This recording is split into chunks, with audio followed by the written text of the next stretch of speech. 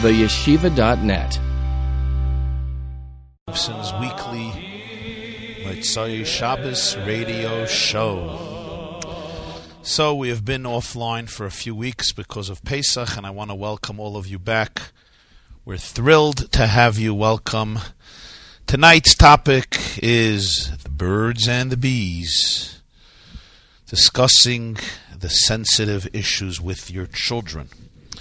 So first of all, you could call in live with your questions and remarks and objections, 845-354-2444, 845-354-2444, or you can email us at rabbiyyradio@gmail.com. That's rabbiyyradio@gmail.com.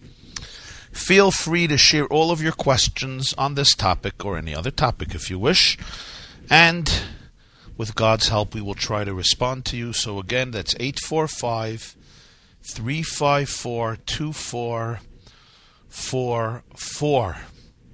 rabbiyyradio@gmail.com. You're joining Rabbi YY Jacobson at the Nachum Segal Network every Motzei Shabbos, 10 o'clock p.m. So let me begin with an email received, right? We'll get right into the questions of the audience. So here is question number 1. Dear Rabbi Jacobson, I came home late last night. Well, this probably wasn't last night. Okay. I guess it was written earlier. I came home late last night to find my 12-year-old son sitting in front of the computer, watching something inappropriate. My initial reaction was one of pain and fear. My gut tells me that punishing him won't help. It may just encourage him to hide his behavior even better. We did not have the talk, quote-unquote, with him yet. How do you think I should go about the talk? How can I be most effective? What should be my best response when seeing my son engaged in this behavior? I assume he didn't mean last night, Friday night, but I guess one night at some point he came home late and he saw his son by the computer and so forth. Thank you very much. Listen, this is a very important question, and I guess it gets to the crux of the issue. You basically saw your son visiting a website, searching for information or looking at information relating to intimate, sensitive issues. You want to know how to approach it. First of all, I completely agree with you that the gut reaction of punishing him is equally inappropriate and misplaced. First of all, his intention was not evil. His intention was probably curiosity, or more likely to satisfy a void, a need, a desire. Perhaps he's trying to make sense of the world. Perhaps he's trying to understand changes in his body, which he has been recently experiencing. So the word punishment really, I don't think, is applicable here. My advice to you would be this. Sit down with your son and talk to him. Tell him that he's getting older and more mature. His body is growing. Tell him that as a father you want to share with him some wisdom, some perspective on these crucial developments of his life. Give him a lesson about how God created the human body, age appropriate. Explain to him, since he obviously knows about this from other sources because you saw him on the computer watching these things, you need to explain to him some basic ideas about intimacy from a Jewish and pure perspective. Explain to him that it's the holiest act and experience of human life. Through it, souls are created. It represents the power God gave us to create life, to continue civilization. Therefore, God intended us to use this power in the most productive and meaningful way in the context of marriage with a mother and a father raising a family. Like everything holy and sacred, there is always a big Yetzer Hara which wants us and strives to make us use these powers in counterproductive ways. This includes all types of behaviors that deal with intimacy in the wrong time, in the wrong place, with the wrong person, in the wrong fashion. Explain to him that sexuality is a natural part of who we are. It's not evil, abnormal, or scary. It's a divine gift. The Ramban, Nachmanides, calls it the Holy of Holies in a famous letter. When we follow the laws of Torah, we ensure that our intimate powers are channeled and expressed in the way they should be to generate light, goodness, and blessings for us in the world. Sometimes we face a test in this area, just as we would be with eating non-kosher food when we're hungry, stranded in an airport. Tell him that you can always talk about it with your father. We all have this in us. It's not something to be ashamed about. The channels of communication can always be open. And explain to him that computers are not the right tool to explore this part of his body. It's too sensitive, it's too deep, it's too holy, it's too sacred. We don't get direction for the most sacred part of our lives from websites that we know nothing about. And tell him that as you grow, you will feel this part of you more and more, and I'm always here for you in this. Don't engage in the shame on you phrase, or how could you do this declaration. To the contrary, look at what is special about your child, connect to that part, bring it out to him in words, and then say, that is why you want him to be able to live a meaningful and productive life, because of how powerful, how special he is. This is, I think, some basic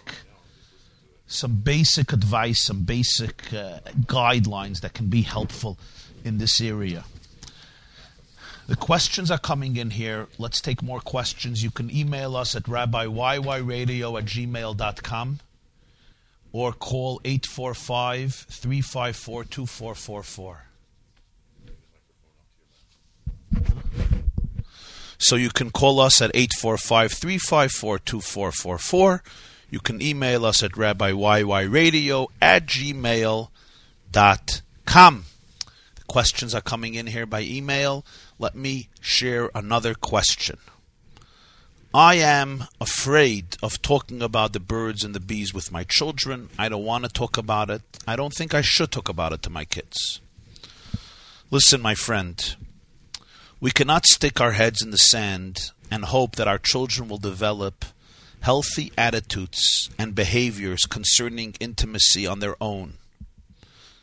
This is true especially today. We live in a society that screams its messages about intimacy from so many different sources. And even if you live in a neighborhood which is observant and religious and somewhat isolated, at some point your children will learn about this from a friend, from a website, from some source. And I think it's extremely important that when the whole world is pushing on our children messages about this, shouldn't we talk to them too? We can't allow fear to overcome us and fail our own children to build them in this most critical area. So, the best thing is if you could be the first one to speak to your children about these sensitive issues. It's much better to start with a clean slate rather than having to undo the faulty and sometimes filthy and counterproductive information they've picked up from friends or from social media or from other outlets. Unfortunately, in so many families, this doesn't happen. Now, none of us are fully comfortable with having these discussions with our children. It's not always an easy thing to do, but ultimately it's our responsibility. It's what our children need from us. So we need to be brave and sensitive enough to do it. And the good news is that as you courageously talk through the tough and sensitive issues with your children, not only will you be giving them information they need to make wise choices in their life, but perhaps you might be pleasantly surprised how your relationship with them will deepen in the process. They will open up and share more of what's going on inside them when they see they can trust you and talk to you about the most sensitive areas of their life. And this is true both with young men, with boys, and young women, with girls. So I think it's important to speak to our children now, age appropriate. Of course, there's the conversation with a 7-year-old, there's a conversation with a 13-year-old, there's a conversation with a 16-year-old. We have here another question. I am an educator, a teacher. Is it appropriate to address these issues in the classroom? Okay, that's a very, very important question and a wonderful question. So let me tell you, I think to have a conversation in the classroom, you have to be very sensitive about, because every child comes from a different home. Every child has a different body. Every child is exposed to the world in a different way. And just to put everybody in the same box and give a general conversation about such an intimate and sensitive issue may not always be wise. On the other hand, I think it's very important, especially if you notice that certain youngsters are sensitive to this issue, to address them, to speak to them, maybe one-on-one, maybe 2 people, maybe 3 people. I think individually is often much better. You know, I once saw a very interesting letter that was written by the Lubavitcher Rebbe to the Helmetzer Rav, Reb Chananya Yom Tov Lipa Deitch. He was the author of the books Taras Yom Tov. It's a letter from Ches Iyar. Actually, we're coming into the Iyar, the 8th of Iyar, 1954. And he published a lot of books dealing with the birds and the bees, intimacy and the laws about intimacy and how to protect, the integrity of your body, what's called Shmiras Habris, etc. And the Lubavitcher Rebbe thanks him for his book. It's the 6th book of Taras Yom Tov.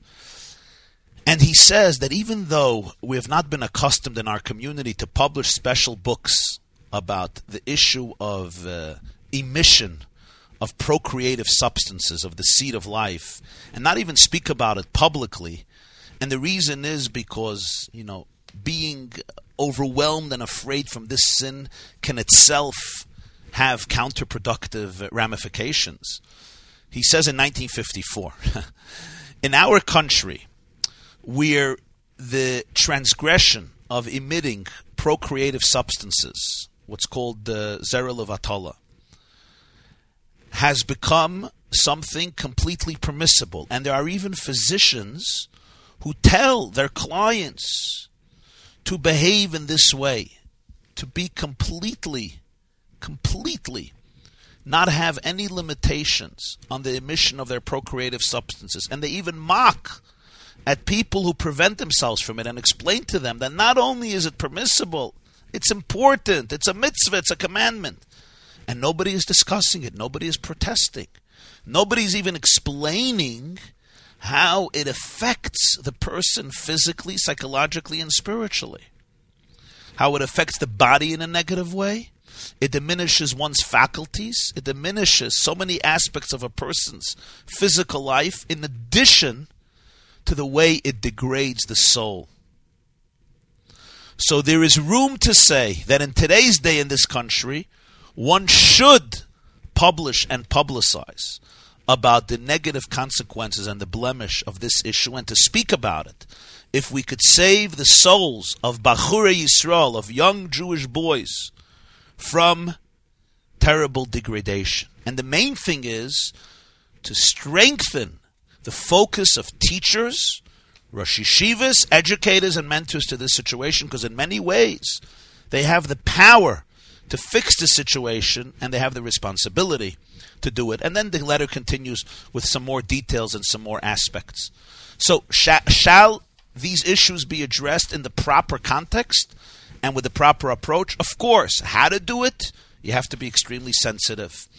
We're on the phone here. We have Ohad calling from Brooklyn. Go ahead, Ohad.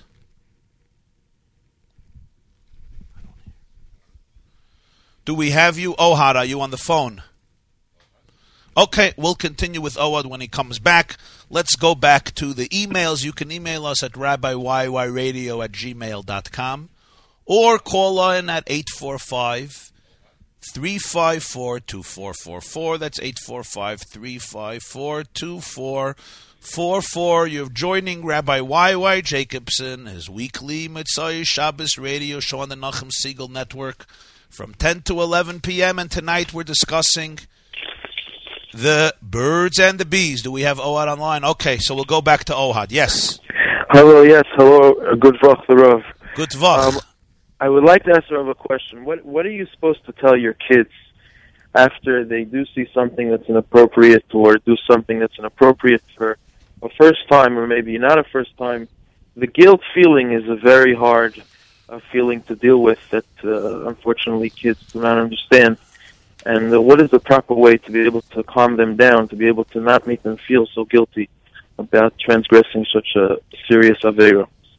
Yes, it's a very, very important question. You know, we have a very difficult challenge with this because on one hand, when you want to tell somebody, you know, don't be guilty, don't feel bad, it sometimes gives the wrong message, and that is, you know, just continue this behavior. On the other hand, when we overemphasize guilt, it sometimes makes people feel so dirty and so hopeless that they give up on themselves, especially in today's generation when so many people give up on themselves. They don't believe in their capability of living good, virtuous, holy, beautiful, meaningful, and happy and wholesome lives. So I think one has to be very, very sensitive and explain to our children, explain to our students that inherent in the human condition is that we make mistakes. It's part of the plan. And that's why we have a beautiful, beautiful mitzvah. It's called tshuva. And what tshuva really means is not that you're an evil person. Everyone is a Baal Tshuva. All of us make mistakes and we learn from them. And as long as we learn from them, then the mistake essentially is not a mistake anymore. Like the Gemara says in Yuma, Daf Pevav, Yuma page 86, that the sins themselves are transformed into mitzvahs because if the sin leads you to a new if the sin leads you to a new awareness, so then your mistake becomes a springboard for growth. So instead of feeling guilty and ashamed of how horrible you are, which only leads you to do it again, because if I'm so horrible and I'm such a sick person and I'm such a lowly person, if I'm such a lowly person, so then, well, why not? At least let me enjoy myself. I'm hopeless. The more we make people feel ashamed with themselves, the more they give up on themselves. And if I give up on myself, so what's the difference if I do this or I don't do this? Number one. Number two, when people feel very bad about themselves, they have a void, and they need to fill that void. So if they could continue following their instincts to fill their void, they're going to fill it. They're going to fill it again. So the proper approach is to say, yes, it was a mistake, but what this teaches you is how to live in the future. And the fact that Hashem has given you this challenge only means that He has given you the power to overcome it. Because every challenge that a person has was given to them not to bring them down, but to overcome it. And the fact that a person fell only means that this is now an opportunity and a springboard and a catalyst for a new discovery. We have to empower them. Always empower them. Make them feel that they have the competence to be able to grow and to be able to learn from it. There's a beautiful verse from the Chayza of the Lublin, the Sir of Lublin. He said, we say in Ma'ariv, V'hasir satan milfanenu me'acharenu. Remove the satan from before us and from behind us. So he says, the satan before us, I understand what that is. That's the satan standing in front of us and leading us towards a path that's undesirable. But what's the satan behind you? Why is he behind you? He says, that's the satan that after you make a mistake, after you sin, right after that he comes and he says, look what a horrible thing you did. Look what a horrible person you are. Now the funny thing is, you think it's coming from holiness. I'm a sensitive person and therefore I'm lamenting my terrible state. No, that's the Satan. He wants you to get into a depression. He wants you to get into the abyss. He wants you to feel hopeless. So he stands behind every sin and he says, look how much tshuva you have to do. And we tell the person, look how much tshuva you have to do. What's the message to him in many ways? The message in many instances is, you're in such a bad state. And in many ways, it says in Sfarim that the depression and the sense of worthlessness that comes after an Aveira could be worse than the Aveira. Because for the Aveira, there's a tikkun, tshuva. But for this, there's no tikkun. When you start feeling that you're so horrible because you did it, you think that's a good thing. Why are you going to do tshuva on that? For that, you need more tshuva than the Aveira. You know why? Because that's going to guarantee that you repeat the mistake again and again and again. So we have to empower our beautiful students and our beautiful children, Ohad. Let's move on with the next question here.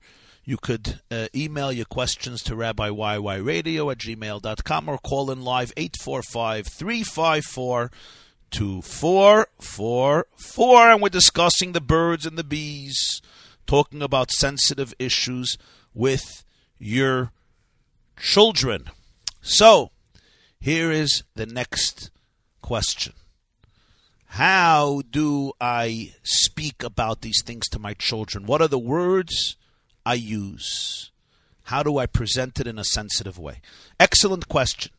Everything has to be age appropriate. The first rule is don't lie. Don't cover up. Especially today. Children are allergic to lies, especially today. Children and students despise deception, falsehood, exaggerations, hypocrisy.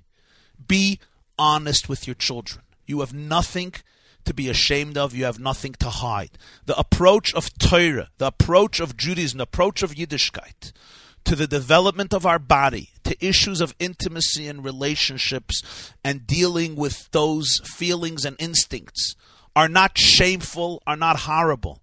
They are the blueprint for ultimate human success and ultimate human happiness. I see another email came in here, and I'm going to address it also.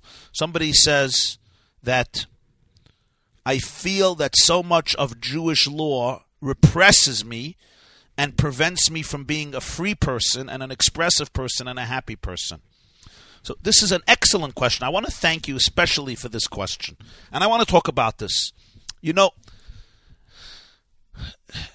the way I understand it at least, Judaism did not come to crush and repress people's instincts and people's natural developments.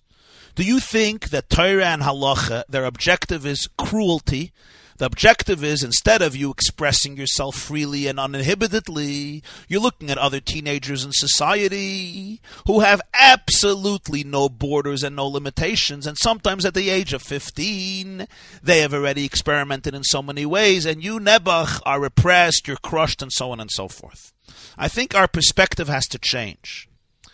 Torah wants you to maximize your life in the most powerful way, not only spiritually, but also emotionally and also psychologically, and believe it or not, even physically. Not only in the next world, I'm talking about in this world. Asher yasa oisam ha'adam v'chai b'hem, the pasuk says.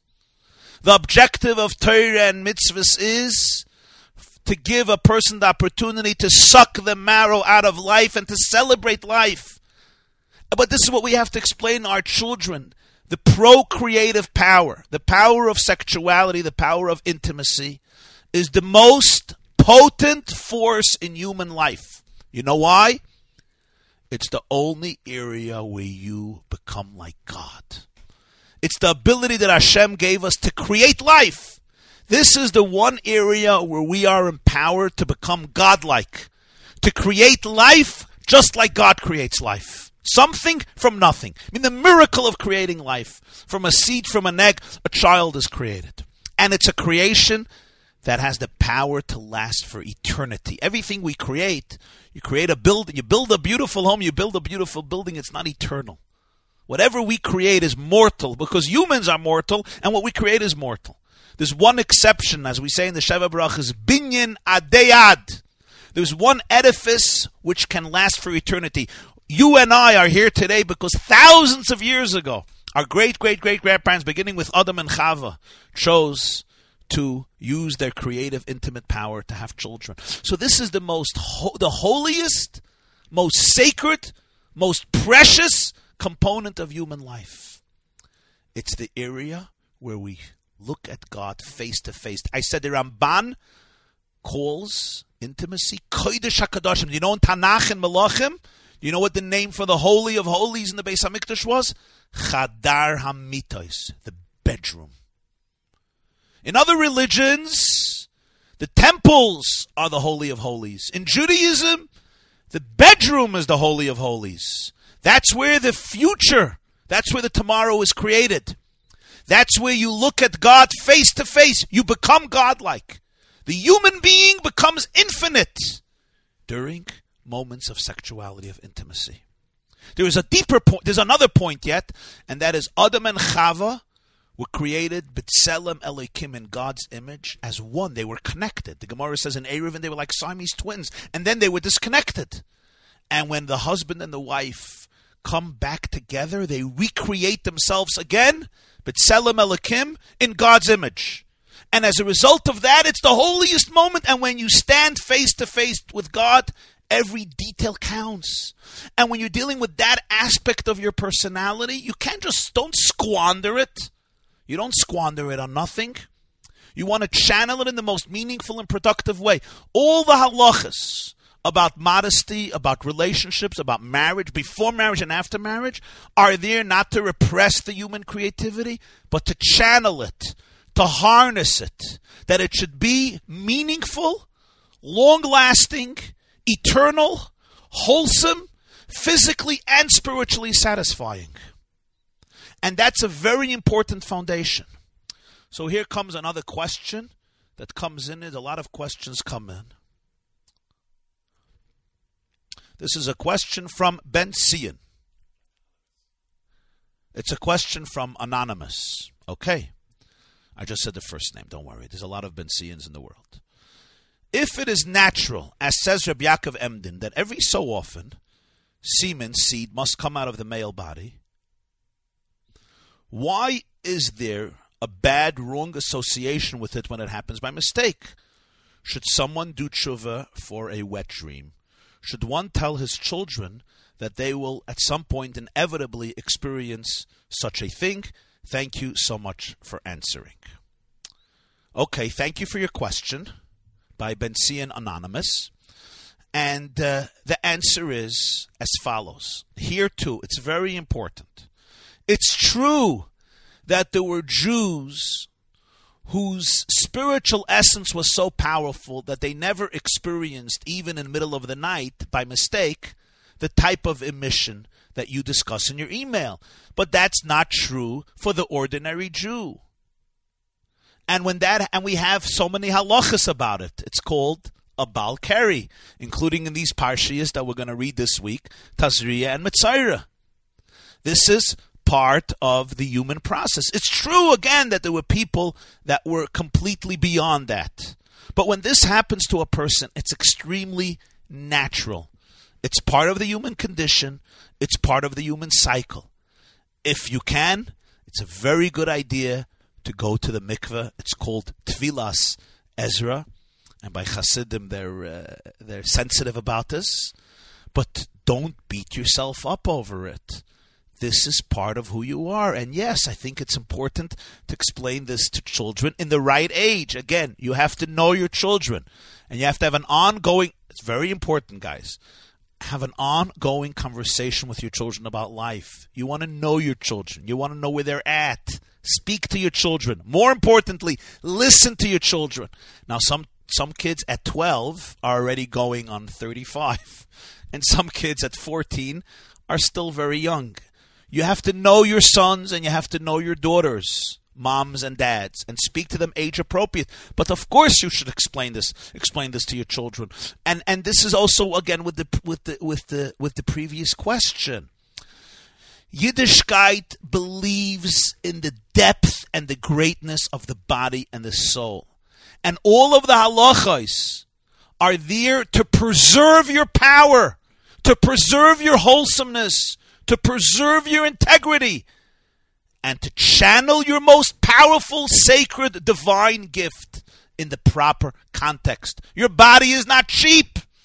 Your seed is not cheap. Your soul is not cheap. Your actions are not cheap. Sometimes we view them that way and we fall. Okay, I stumble, you stumble, we get back up, we learn from our mistakes, and we move on. We need to empower our children and teach it to them from a healthy point of view, from a pure point of view. Again, kids today are very, very honest, very, very curious. And I want to tell you something. They probably know much more than you much more than you imagine. That's my guess. Not all of them, but many of them know much more than you imagine. You could speak to them. You have to speak to them in the sensitive way, but speak to them. Let's get back. We are taking now questions.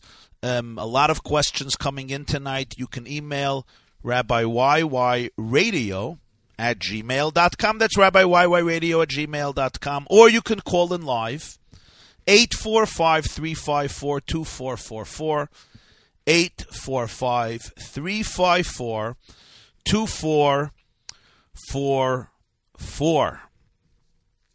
If I see my child really involved in these things, what should I do? Okay, the first thing is be very sensitive. Don't get judgmental and angry.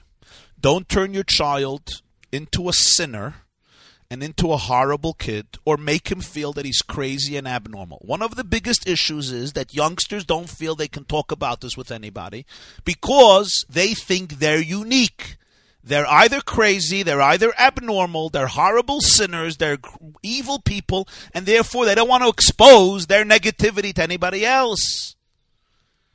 And that is not good. You have to make them feel that they're normal. We know that they're normal. They're just human beings who need guidance, who need mentorship, who need education. So communicate with them. Your child has a void. He has a need.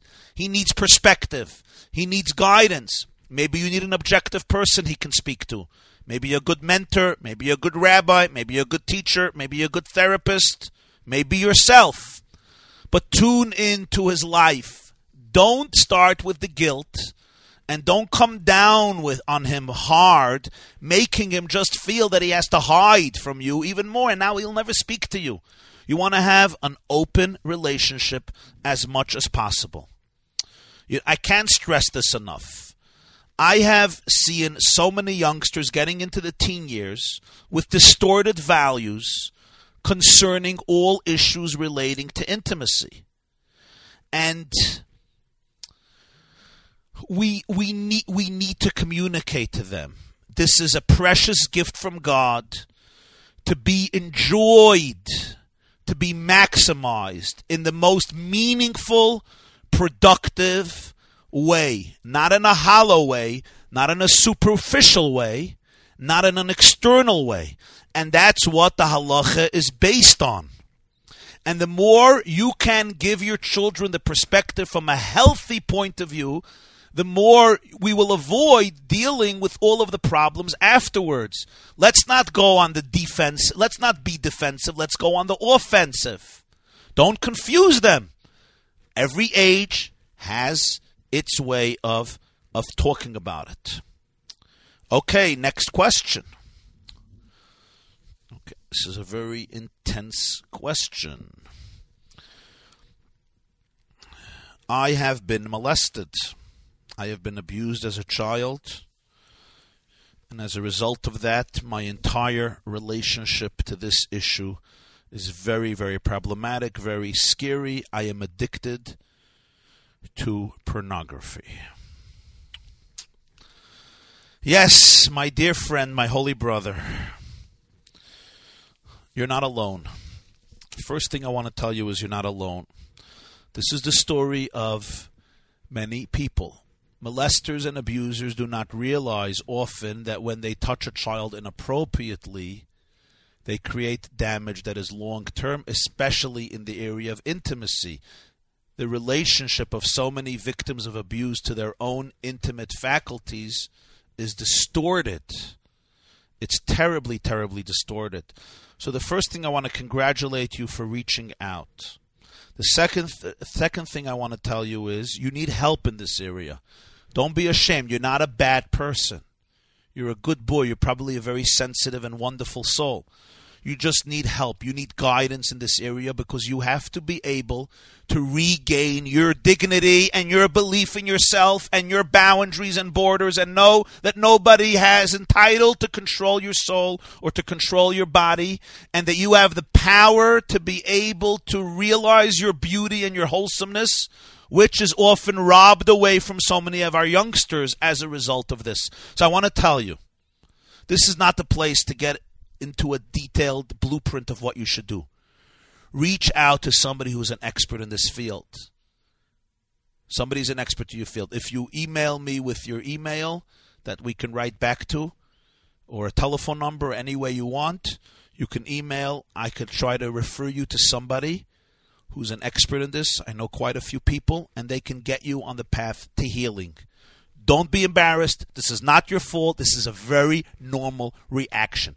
Many addicts in this area, it's a result of something happening to them, or many other things, but this is one of them. So I'm here for you. I will help you. I congratulate you. I already love you. And I want you to know that there is a future that is very bright. I promise you. I know a lot of people who have very bright futures, who created very bright futures for themselves, despite the terrible agony they had to deal with. You are not destined eternally to a life of shame and abusing yourself. Okay. Thank you. Somebody sends an email. Avi. Great schmooze. Question. Approximately, how often is normal for a mistake? Once a month? Less? More? Also, mistakes happen due to promiscuous thoughts by day. So how can a teen know if it's coercion in human nature or it's his fault? In other words, how do we distinguish and determine when we're guilty or we're completely not guilty?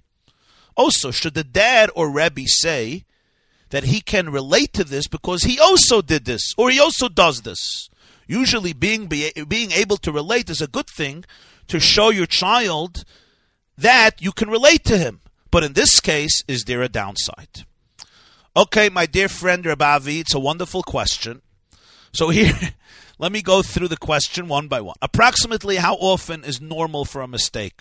Once a month. Well, by definition, we try to avoid mistakes and errors always. That's part of our mature responsibility. That's part of our moral responsibility.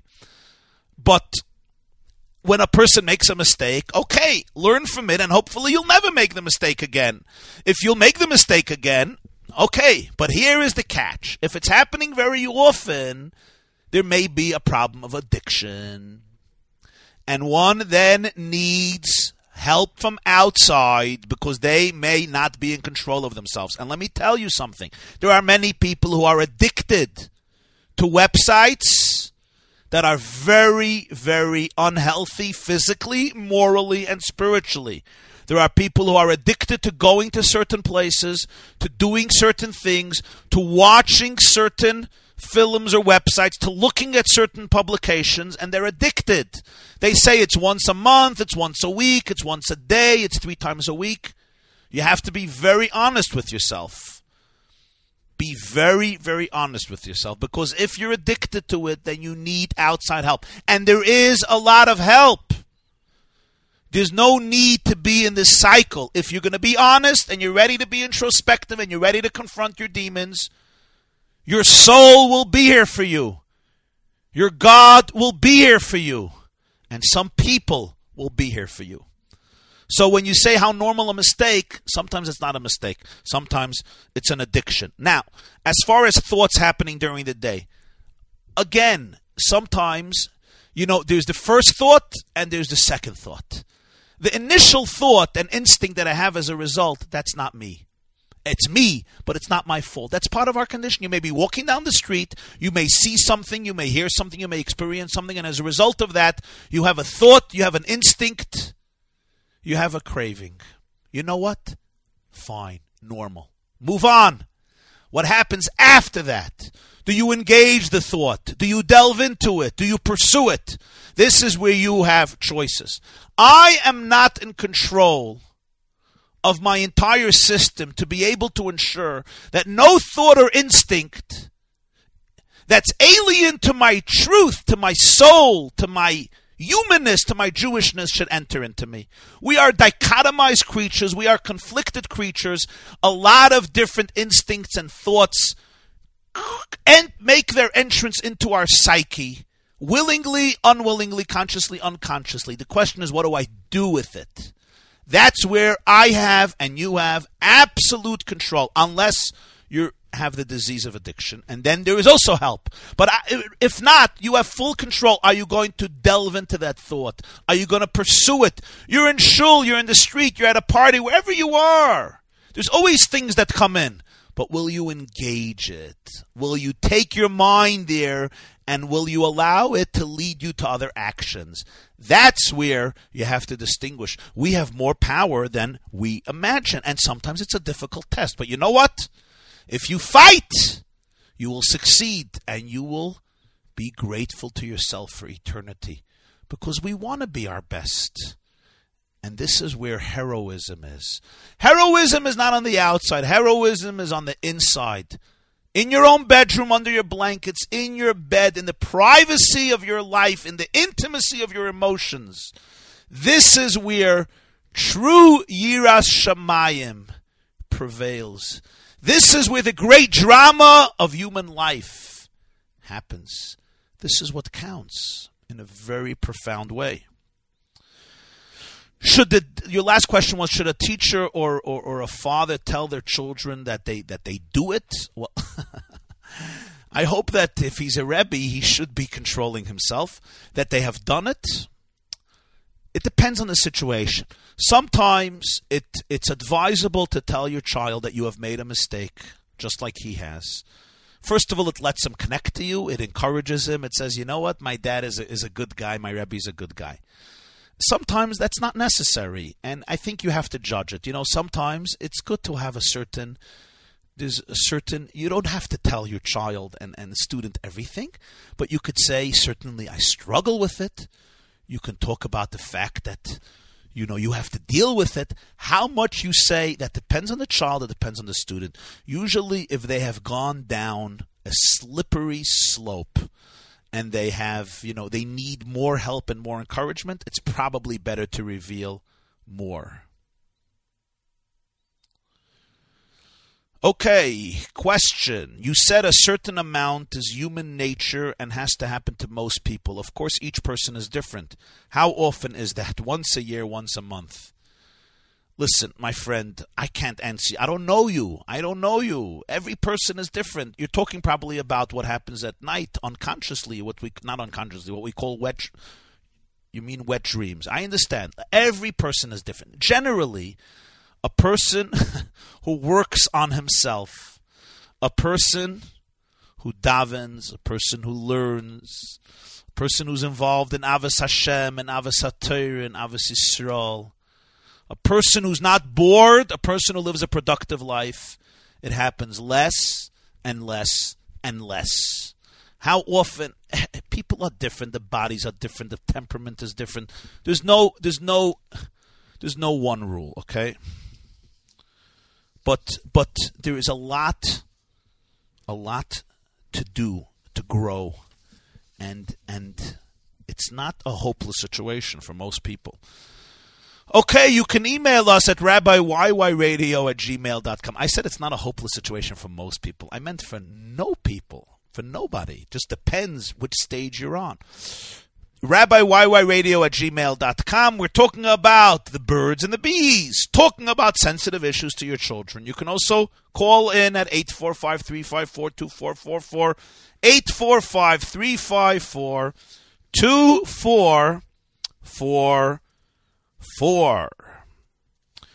Okay, most Bachrim, most teenagers in my class, look at pornography. Even good boys, B'nai Torah, they sit and learn. But most of them look at inappropriate images. I would say it's 90% of my class, of my friends. Is that normal? I've heard this from many people. I don't know. You're sure it's 90%? I guess your friends, you know. I mean, you're talking about your close group of friends, and I guess you talk about this with each other. Listen, I don't know if it's 90% everywhere. I don't know if it's 80%. I don't know if it's 70%. I don't know if it's 95%. I know it's not 100%. I don't know exactly the statistics. I don't know if there are accurate statistics about this. But I've heard about this from quite a few teenagers and young boys, especially the age 20, 21, 22, 23, 24, before they're married. Many of them are in yeshiva, many of them are starting to work or in college, whatever it is, and discuss this. Let me tell you a few issues. Problem number one is most of these boys don't feel they have anybody to talk to about this. Who are they going to go talk to? They don't feel they have anybody to talk to. Do they have a teacher? Do they have a Rosh Yeshiva? Do they have a Mashpia? Do they have a Mashgiach? Do they have a parent that they feel confident to talk to about this? And many of them, when they were 14 and 15 and they did speak to somebody about it, they were backstabbed. That person went and told somebody else. That person went and told the principal. That person went and told another teacher. They were backstabbed, and therefore they don't trust anybody anymore, especially in authority. They don't want to talk about it. Number two, they are afraid practically. Will it damage their reputation? Will it damage their shidduch prospects? Will it damage something else in their life? Will it damage their social status? Will it damage their spiritual status? Will it damage their future job? Therefore, they don't want to talk about it. Number three, many of them don't believe there is another way of living. They are disillusioned.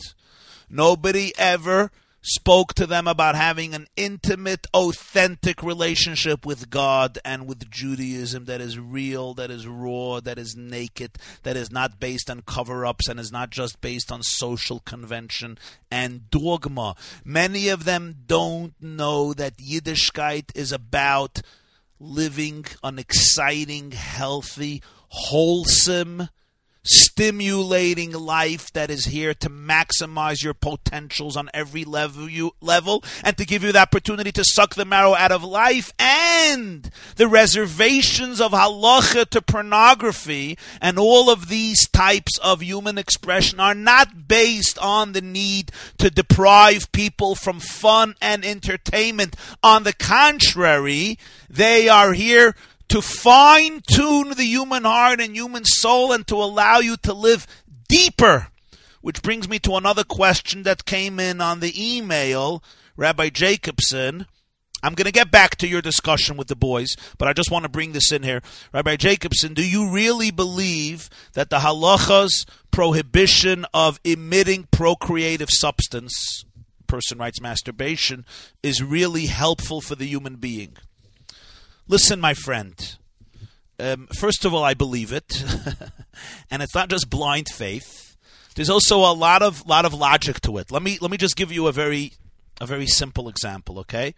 We all know that one of the greatest joys of life, one of the greatest pleasures of life is emitting that part of the human being. That's why the test is a great test. But I want you to understand why there's so much joy. The Hasidic masters explain that the source of joy and pleasure is God. The closer we are to God, the more pleasure. In that seed of life, you have the most divine aspect of a person. That's why it has so much power. That's why there's so much pleasure involved. And that's why one has to be so sensitive and careful where it's going to and how it's being used and how it's being expressed. The essence of your soul is coming out. That's why it has the power to create life. It's the only thing that comes out of us that can actually create life. The deepest ideas that you have will not create life. They won't create another person. This has the power to create another person, you understand? That's why we're so sensitive with it. because we realize its potency, and there's something else. When do most people engage in it? They're bored, they're lonely, they're sad, they're depressed, they're angry, they had a bad day, they feel empty. You're 19 years old, whatever you are, I don't know your age, you feel empty, you go there. You know what will happen if you abstain? You know what will happen if you discipline yourself? You will actually begin to feel yourself. You'll get to know who you are. Because the moment I use my outlets in order to fill my void, I never get to the bottom of my void. Because I cover it up with instant gratification. So there's people who use food, there's people who do gambling, there's people who do alcohol, there's people who do other things. And the other things are more powerful because they actually capture your essence in the most profound way. If you will discipline yourself, you know what will happen? After a few days, you won't be using this outlet. You'll actually get to feel yourself. You'll get to know yourself. You'll get to know what's really bothering you. And then you will be able to fill your voids in a wholesome, productive, psychologically healthy, meaningful way that will last for a lifetime. It won't only be an enjoyment that gives you pleasure for a few seconds or a few minutes and then you have to do it again the next day. You'll fill your voids through the right methods that will actually alleviate part of your agony in life. Isn't that cool? Don't you deserve that? Okay, so I'm talking here to this boy who's talking to me about his friends. So I told you, number one, they don't feel they have anybody to speak to. Nobody will relate to them. Nobody will understand them. Number two, they're embarrassed. Number three, they don't believe there's even another path in life. Number four, they're bored. Many of your friends are bored. And when you're bored, you get into all these types of situations. And the way of dealing with it is not to struggle with it head on. It's to avoid it. When you fill your life with positive things, you usually don't get into the mess. But they're bored. That's another issue. You know, these are the most precious years of your life. You're young, you're energetic, you're idealistic, you're fresh. Don't be bored. Strive for excellence. Fill your days and nights with something that will stimulate you, whatever that may be. Something productive, something meaningful. They're bored. Number five, a percentage of them are addicted. Why are they addicted? Because they may have begun doing this at an early age, and it was uncontrollable. Something may have happened to them. Maybe they were abused. Maybe they were molested. Maybe it was just a bad choice they made. Whatever it is, people are human. Sometimes it doesn't come because something happened to them. It's just they get into it, and 10 years later, they're still involved. And now they want to get married, and they don't know of another path. And I want to tell all of you, you and all your friends, the first thing is reach out. And if you're authentic, there is so much you can do to grow. There's so much you can do to change the course of your life. You deserve better. You can be better. I want to tell you all a story. I love this story. I want to tell you a lot of stories. Okay? But I'm going to be able to tell you one story. The story is that there was a great Rebbe who was on his deathbed, and he had no children to succeed him. And his Hasidim said, Rebbe, who do we go to as a Rebbe after you pass away? And his answer was, go to a person who will not be able to give you advice from Machshavas Zaras. Machshavas Zaras are alien, promiscuous, and immoral thoughts that make their way into your psyche. Strange advice. He passes away, and they go to different Rebbes. And every Rebbe they visit, they ask him the first question, what's the solution for Machshavas Zaras? What's the solution for negative thoughts? And every one of them immediately gave them a solution, and they knew this was the wrong address. And finally, they came to the Heilike Ruzhin Rebbe Yisrael of Ruzhin. And they went into him, and they said, Rebbe, what's the advice for Machshavas Zaras, for alien thoughts? And he told them, I'll say it in Yiddish. The Eitzah for Machshavas Zaras is as me soll wissen, as in a Stock in Eitzah. The best solution for these types of thoughts is knowing that there is no solution. It's a constant battle. And that itself is the solution. When you feel that the problem is the greatest evil in the world, then you knock yourself out. You punch yourself in the face. You demoralize yourself. You have to realize the problem is the solution. The problem is not a tragedy. The solution is realizing this is part of the journey of life. To fight for your soul every day. To fight for your truth every day. To fight for your God every day. And the fact that I'm tested, the fact that I have challenges, and the fact that sometimes every day I have to deal with it again and again is not a tragedy. To the contrary, it's the opportunity to bring in light into a dark world and to bring in godliness into every aspect of your psyche, even the lowest aspect of your psyche. We're going to be back next week, and you can tune in tomorrow morning, 9:30 a.m. to theyeshiva.net for a live class.